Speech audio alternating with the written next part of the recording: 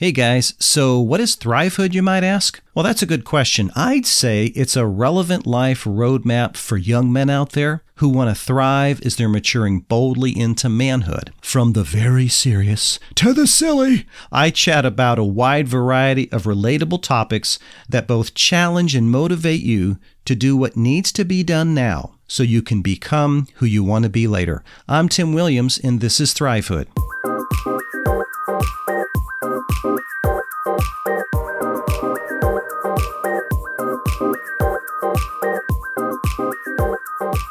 The most important conversations that you will ever have are the conversations you have with yourself. Welcome in, guys. Uncle Tim, Thrivehood Podcast. Zig Ziglar made that statement over 50 years ago. And if that statement was true then, I gotta tell you, it is more true now than ever. More true or truer is what's the right way to say that? It's truer now, how about I say it that way, than it's ever been before. And I want to talk about monitoring your self-talk. Listen, you guys are at a prime age right now of getting a handle on this. You're not an old fart like me that's set in my ways, and I've sort of made some mistakes along the way and done some good and not so good things. And if I had it to do over again, this area of getting a grasp and a handle on my self-talk, man, I'm telling you, I wish someone would have helped me with this. Your self-talk is a direct result of what's happened to you. Okay? You just didn't wake up one day and decide, okay, I'm going to be negative or I'm going to be positive. Things have happened to you. Circumstances have happened to you. Situations have taken place. And you've made a choice. You've made a decision and a determination as a result of that on how you think about things. I believe that wholeheartedly. Maybe somebody believes otherwise, but I believe the environment and our upbringing has a profound impact on how we think. So if you're a young man and you have negative thoughts a lot of times, this is for you. If you're a young man and you're pretty much a positive guy, but maybe you fall into that sometimes, this is for you as well. The point I'm making is this is for everybody, because at any point, anybody can have a negative thought. Let's start here. Let's talk about, first of all, we want to get a hold of this and we want to sort of get a handle on this. And if we're going to put together a game plan, almost like a battle plan for an army, we have to know what the enemy is up to. You know, it's hard to fight an invisible enemy, right? We don't know where to start. So let's start here. Negative thinking, negative talk can fall into one of four categories. Personalizing, it's pretty straightforward. You blame yourself for everything. No matter what the circumstances, no matter who's involved, you blame yourself. The second is magnifying. You focus on the negative aspect of the situation only. There's never any positive. There's never any good. There's only negative in the situation or in events that take place. Third is catastrophizing. I hope I'm saying that right, but that word is a derivative of catastrophe. And that is you expect the worst. Even with reason and logic and common sense all added into the mix, it doesn't matter. You go straight to the worst. You know that the worst is going to happen. And then fourthly is polarizing. You see the world in black and white, good or bad, right and wrong. There's no gray. There's no middle ground. So why is that important, Uncle Tim? Because I think if we are going down a path as it relates to a certain situation and we find ourselves negatively thinking, maybe the first way to counter that is to understand why we're thinking that way. And I'll bring this up. It's sort of deep, but I'll just touch on it. I know that there's a lot of young people, boys and girls, but their parents get a divorce, and you read about this and see a lot that the children take on the responsibility. They feel like that the divorce of the parents was because of them, which is not true at all. But they take that on and they feel that burden. They're trying to come to terms with what's happened is really what this boils down to. They're trying to figure out and compartmentalize this pain that they're feeling with as a result of their parents divorcing. Well, what is that? That's personalizing. Okay, well, that is good to know because now I can understand how do I combat that? Well, first of all, that wasn't my fault, right? That divorce had nothing to do with me, all right? It had to do with two other people that couldn't get along. So if we can just first of all identify, okay, now I understand why I'm thinking this way, then maybe we have a better idea of how to manage it and turn that frown upside down. Okay, is how we can look at it. What are some examples of negative talk versus positive talk? Here's some. I'll disappoint everyone if I change my mind. Versus, I have the power to change my mind if I want. Others are just going to have to understand. I failed and embarrassed myself. Versus, I'm proud of myself for even giving it a go. Right? I'm overweight and out of shape. I might as well not bother. Versus, I'm capable and strong. I want to get healthier and I will. Here's one. I let everyone on my team down when I didn't score. Versus, sports are a team event. We win and lose together. Failure is not a person, it's an event. How about, I've never done this before, I'll be bad at it. I think that's a big one.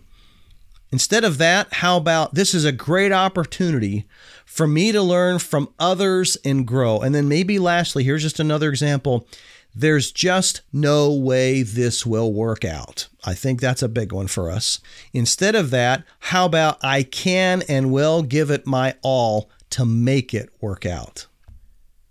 Now, I know one of the big arguments and pushbacks to having a positive mental attitude is, well, that doesn't guarantee that everything's going to work out, which that is mind-blowing in and of itself, because that in and of itself is a negative thought, but that's for another day.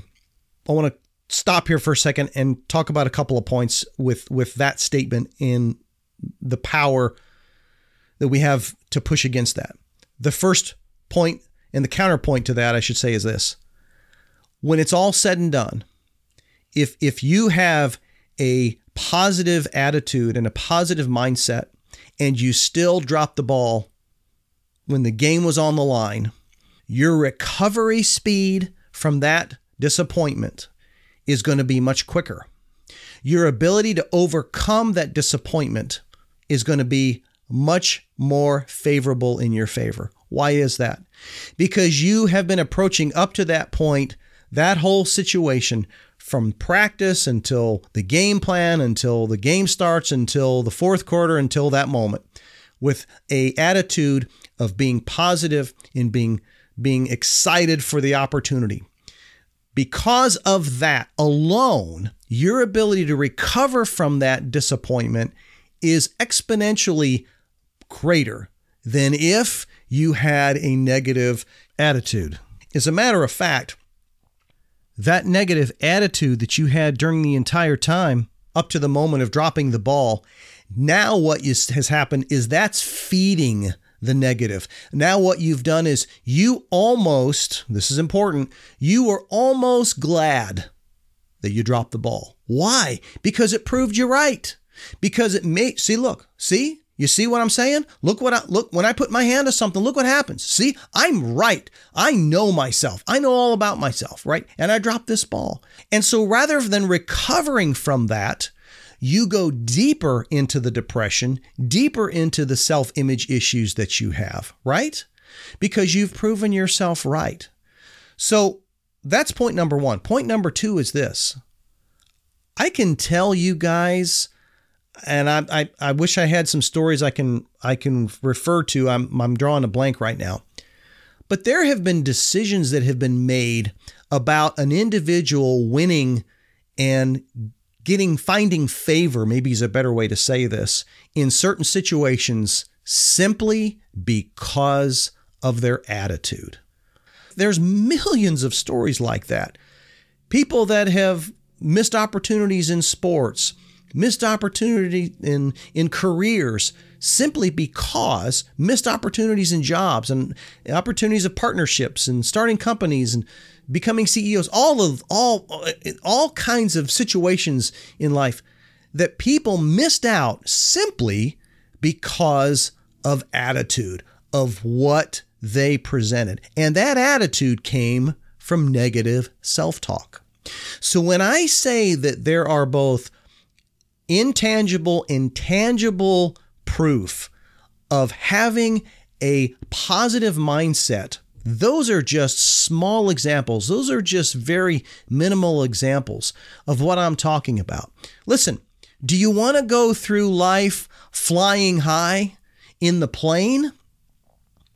Right? Do you want to be above everything and be able to have a wonderful view of life and seeing what life can be and enjoying life? Or do you want to be down the bottom of the ocean in a submarine where it's dark and it's cold and you don't even know where you're going? I mean, it's a crazy analogy, but that's how I see it, right? You got one or two choices, you know? I don't know. It just seems to me like that would be the better approach. Let me finish off with this. So here are some benefits to positive self-talk as well, guys. It improves self-esteem, stress management, well-being. You see yourself in a better perspective, in a better light, right? You just do. It reduces symptoms of depression, anxiety, even personal disorders.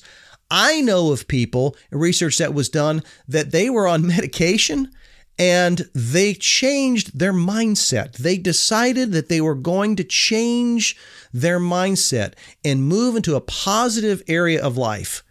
And they actually got off meds because of it. It improves your body image. It actually helps people with eating disorders. It can help you with that if you maintain that. You reduce your risk of self-harm and suicide. Oh my gosh, I believe, don't get me started on that. A positive attitude. I know you got stuff. We all got stuff. I know there's crap going on in your life. I understand that. Fight against it. Push against it. Kick and scream against it. I'm going to stay positive. I'm going to stay, have a positive mindset here, right?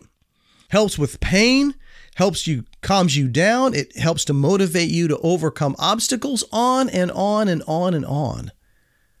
You got one life to live, guys. You get one shot at this. Why not live it to the fullest that you can? And while good and bad is going to happen to all of us, and it will, if that's true, which it is, then why not go through it with the glass half full rather than the glass half empty? And until next time, guys, stay strong. This podcast is intended for informational and entertainment purposes only. Views and opinions expressed by guests are not necessarily those of the host.